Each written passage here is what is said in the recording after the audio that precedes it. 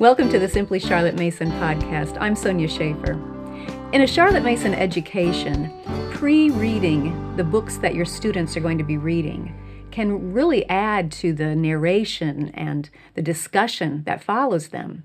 But how do you find time to do all of that pre-reading?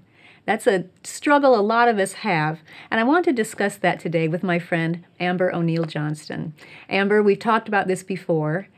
You do pre-read your students' books, correct? I do pre-read, especially when I'm not going to be reading aloud with them or we're not reading it as a family. So now that I have a group of independent readers who are going to be off reading their own material, I do make sure that I've read those books. And you have how many kids? I have 4 children. 3 of them are independent readers. Okay.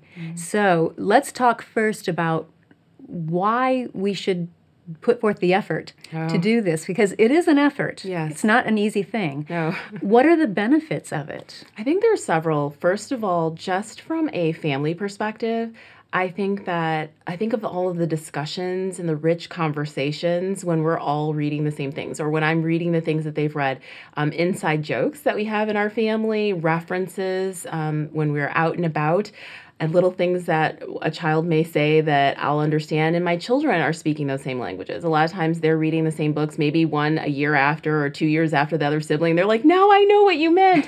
And I also would like to participate in those conversations. It's part of our family culture. So I think that's one reason. Also, it helps me with the narration. When I'm listening to a narration, I feel like I can listen and generally tell, how my child's doing, even probably if I hadn't read the book. But I like to be able to actually enjoy the narration. It's not just an exercise or just something for them to do, but I feel like it's giving them the respect of an audience who understands what they're talking about. And following the narration, we often have discussions, and sometimes the children ask me questions. And I think that for my kids, they know that I understand what they're reading and have read it, and I think it helps them see that I value what they're doing and what I'm asking them to spend their time on, that I value it enough that I am preparing for them. Yes. So I think Charlotte talked a lot about mental sympathy between the teacher and the student. And what you're describing there is the picture of mental sympathy. That, I'm feeling the same things you are. I've walked that same path. Definitely. And what you're talking about. That reminded me of a concept in the book Know and Tell by Karen Glass, and how she emphasized that narration is a relationship building activity, not just a test. Yes, that was a friend of mine gave me that book for my birthday one year. That's such a good birthday gift. But yes, I agree with you. I think that that's what I feel, and that's kind of what I'm describing. So I see it as a gift to my child. It also, pre-reading has been a gift to me. Mm-hmm. So we often talk about moms receiving this second education as a homeschooler. So, I delight in those books that they're reading. I enjoy them. So a lot of them I never read growing up. Right. Some of them I did, but I'm seeing them through new eyes now. And so part of it is pleasure for me. And even though my time is limited and it can be a little bit stressful at times to try to pre-read, it is still something that is good for me. It's nice. I enjoy it. So that's another thing. One other thing that I think is very important, when the children are off reading books on their own, I also want to be aware of things that could be problematic that come up, things that could be disturbing or confusing for them, things or messages or ideas that may not align perfectly with what we believe as a family. And I don't necessarily want to throw the book out because there are other valuable things about that book, but I do want to be able to have a conversation with them. And sometimes it's not even to warn them. It's just for me to be aware of what my child now knows that perhaps they hadn't known before. Mm-hmm. So I kind of have one eyebrow up, like, let me see what she's going to think about this or what he feels about this. And also training the children to be able to say, what you read in this area, if you were to ever encounter that in a book that I hadn't read, that's the type of thing that I would want you to bring to me. As you bring up, if that's in a book I haven't read. Yes. Those situations do occur. Yeah. I mean, we don't read everything that our children do. That's the ideal. Yes. But sometimes we don't attain to that. Right. So let's give some tips at least as to I don't want us to say, well, I can't ever read all of them, so never mind, I'm not even going to try. Right. We don't want to go there at all because there are so many benefits to pre-reading the books. Yes. So can we give our viewers and our listeners some tips, some hope, some strategies as to how do you make this happen? You know, the mom who has the 2 preschoolers and the newborn, plus the 3 other school-age children, how is she going to make this work? Okay, so I try to prioritize books, again, that I'm not going to be reading aloud. If I'm going to be reading the book aloud, those will be the first ones that I put at the end of the list because I can kind of shift and do what I need to do on the fly at times. So I prioritize the books for me pre-reading that my children are going to be reading on their own. And I prioritize their school books, their lesson books first and foremost out of those. So as opposed to free reads, things that they're going to be reading and on their own at night leisure or time. Their leisure time. That for me, I honestly can't keep up, and that's a good thing. I mean, I wanted a literary household, and I got one, and so I cannot keep up with all of their leisure time reading. I rely a lot on trusted reviews, and those come from friends that I know that we're like-minded. I know they know what I kind of want to be alerted about, and I do the same for them. It comes from people that I respect. If you've read a book, Sonia, I'm okay with with one of my kids reading it. I think it'll be okay. Sources like Redeemed Reader and their reviews, and yes, I read reviews on Amazon and everything, but I find that I get the most value out of reviews that have been done by people who are raising children in the same way that I'm raising the children. I can just feel more confident with those. So I do rely a lot on reviews. I've also learned how to do a really good heavy skim. So I may not be reading every word or every chapter, but maybe the opening chapter, the ending, flipping through, kind of seeing what the arc of this book is. What are the main messages in this book without reading every single word? And I also have worked with training my children that if there's something I miss, there will be. There are things always that I'm going to miss that they will come to me. They know exactly the things that might make them feel a little uncomfortable or that they're not certain about. They'll bring those things to me. And then I also pray about it. I pray for covering that my children's eyes and ears are protected against things that I may have missed. Yes. And that, as you said, they will notice and come to you with it so you can discuss it. Because it's somewhat scary. We've chosen to homeschool because we want to be the prominent voice speaking into our children's hearts. Right. And now we're opening up that control, if you will, that covering.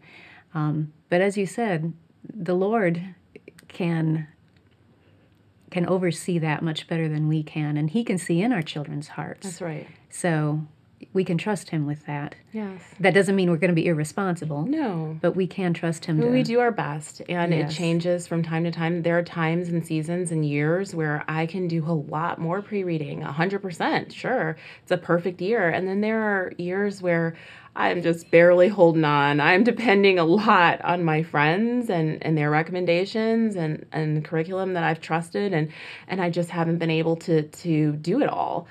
So I think that changes as we go. I was talking to a mom a couple weeks ago, and she was addressing this very topic, asking, how do you read all of these books ahead of time? What do you do? And so I said, how old are your children? Mm-hmm. And she said 3 and 5. So I said, start now. Yeah, this is the time. Yeah, and she kind of laughed at first. She thought it was a joke, but it's not. No. You got to get a head start. Yes. Or they're going to catch up to you. It's like the Indiana Jones scene, running ahead of that ball that's rolling behind you, you know?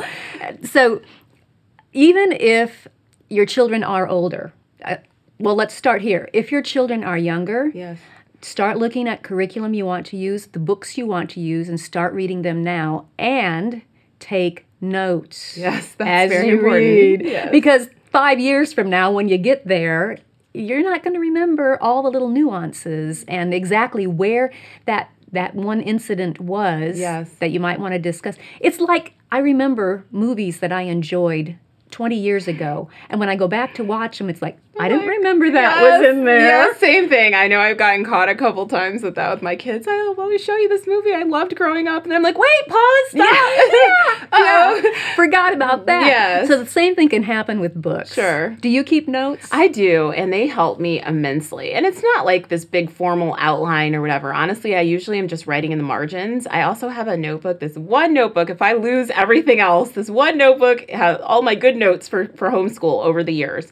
But I do write in the margins, or I'll give a heads up, or in the front cover. Maybe I'll say, let's read chapter 6 together. So if my child's reading the book on their own, I know that there was something, I don't even always remember why, but that I wanted to read chapter 6 aloud together. So it could be probably most likely for me the introduction of something, a topic that my children may not have a lot of experience with. So like the family under the bridge, we hadn't talked a lot about homelessness yet, or that they knew about it, but the fact that children could be without a home. And so that was a note I had in there. Let's talk about that before I hand this book over. So my notes are valuable. They're golden. Yes, yes. And it doesn't mean that you sit down and read all day, every day. No. A lot of times, even if you can do, well, I calculated this out. Okay. If you can read 15 minutes a day, just Monday through Friday, Okay. not even weekends, but, or, another 5 days a week, whatever it is. If you can read 15 minutes a day, at the end of the year, you will have accumulated 65 hours of reading. Wow. It's amazing how those small, constant touches add It's up. true. It's true. And you can read a lot of books in 65 hours. Yes. That's amazing. Or do heavy skimming in 65 hours and Yes. taking those notes. So even if you can only stay one term ahead, Yes. you're still ahead of the rolling ball. Yeah. And use your breaks. Use your holiday breaks. Use your summer breaks to just keep that habit going. And maybe you can nudge it out and do a half hour a day during the breaks. But it's important. Yeah, those are definitely ideas. I mean, I do even the week between our terms. I do a lot of reading, and sometimes, I'm not going to lie, I'm reading for that next term, and I'm just like right ahead of my head's right over water. But usually, I hopefully am reading out further on. But between terms, holiday breaks, like you said, the summer, I also use my car time when we're commuting back and forth in the car. I was listening to an audiobook on the way here today. So I do rely a lot on audiobooks in the car. When you're alone or Yes. when the kids are with you. Usually when I'm by myself, Yeah. but I take every minute. You talked about the 15 minutes a day. Yeah. So even just going to the grocery store and it's right up the road, I still put my audiobook on. And you'd be surprised, just those little snatches of time here, there, everywhere. If I go for a walk around the neighborhood, I'll just put my earpiece in and 10 or 15 minutes here or there. It really, I finish books. I go through a lot of books on audiobook through the year. I also am an early riser, so I get up really, really early and I read in the morning. I have a nice cup of tea. I do other things too. I'm not just reading, but anything that I need to do that's concentrating without the children, that's my time to fill myself up. And I pre-read a lot in the morning. And see, that works for you, but that would not work for me.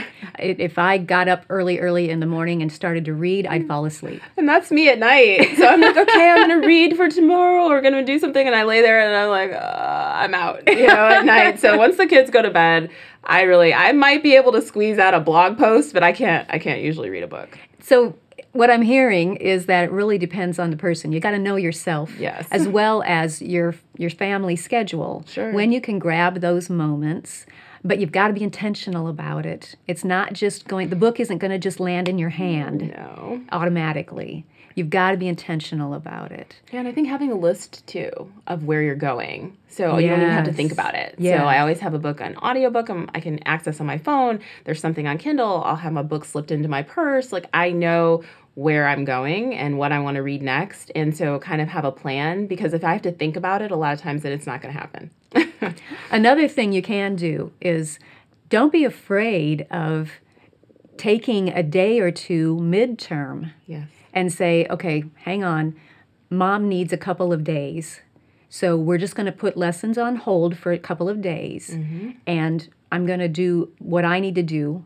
And then we'll just tack a couple of days on at the end of our term to make up for those if we need to. Sure. But it doesn't have to be just, calendar-related holidays. No, it's so true. I was raised by 2 educators, and so I remember very clearly days where I didn't have school, but they had to work for in-service days, they called them. And so taking in-service days as a homeschooler, that's really invaluable. And I like to do it when the weather's really nice, so we can actually go outside. I can sit there on the blanket and read, and they'll play and play and play and play and play and play.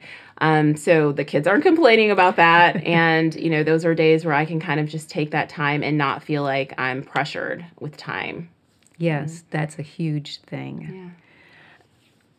Yeah. One other, not trick, but one other strategy that might be helpful is to set aside, some moms might say this 15 minutes a day, I don't have that Sure. in my day. And with some ages of kids, I believe it. It's hard. Yeah, Yes. very hard. So if you can't just grab it here and there, what can be very helpful is to say, all right, in our schedule, I am going to institute a 20-minute read and rest time every day, whenever it fits, maybe after lunch, maybe right before supper, where it fits best in your home. But that 20-minute rest and read time, everybody is on their beds or in a designated place with quiet toys. You don't have to sleep. Yes. Because, you can't force your child to sleep. Sure. This we learn. Yes, yes. But everyone needs to play quietly until the timer dings. And you can use that 20 minutes to get in your 15-minute read and still have 5 minutes to actually regain your sanity. No, that's a great idea. And I think it's really good anyway, whether you're using it to read or not, to train the children to have a rest time every day. Because you need that to be filled up, to keep your cup full, to be able to pour out for your family. And I think that while you teach them that while they're younger, the older ones, it's just normal for them. And I think they even look forward to it. So that's a really good idea, that it doesn't have to be some extra time that you don't have, but it can come from the time you're already giving to your family as well. And I think it's a gift to the children to give them the habit of solitude. Yes. So many children don't have that. They're just go, go, go, go, go. Giving them time to sit and process all the things they're learning, I think is a good thing. And then we can use that time to grab our little 15-minute read. Sure. But it is important. Pre-reading is. What would you say to the mom who feels guilty right now? Oh, I'm not pre-reading my kids' books. I'm a bad mommy. Just give me the bad mommy trophy. No. I'll put it on the shelf. What would you say to encourage her? Okay, so there's no room for shame. That only makes us dig a deeper hole. I would just say that if that is something that you feel that you want to implement, just start small. Pick one book, look at what your children are reading or will be reading, and maybe think of what might have the meatiest conversations or could possibly have something problematic or just something that you may enjoy as a mother. And just pick that one thing and just start. So it doesn't have to be all or nothing.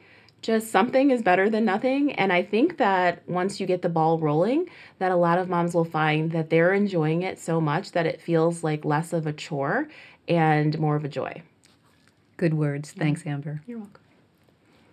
If you enjoyed this podcast, be sure to subscribe so you don't miss an episode. We'll see you next time. If you enjoyed this podcast, subscribe through iTunes, Google Play, or your favorite podcast app so you don't miss an episode. You can also subscribe to the video version of this podcast or read the blog post on our website at simplycharlottemason.com. All of those links will be in the notes, along with links to any resources that I mentioned. Thanks for joining me. I'll see you next time.